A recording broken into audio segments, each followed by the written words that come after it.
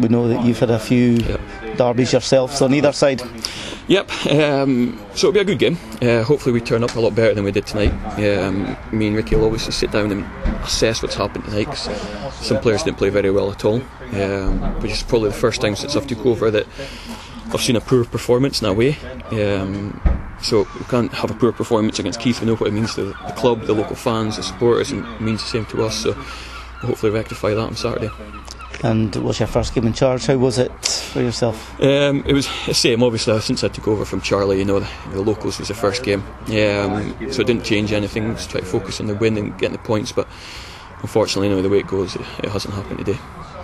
Again, you've got an experienced coach in with you, so how will that help you going forward? Massively.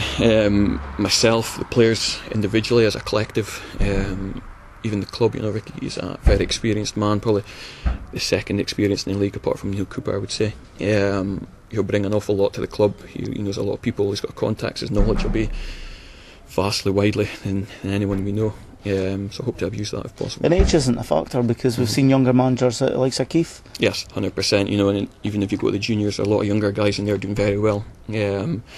So no, people will use it as an excuse. I don't think it is. I'll use it to my advantage. Hopefully I've got a lot of years to learn of an experienced guy as well in the club, so we'll bounce off each other and hopefully it'll work out.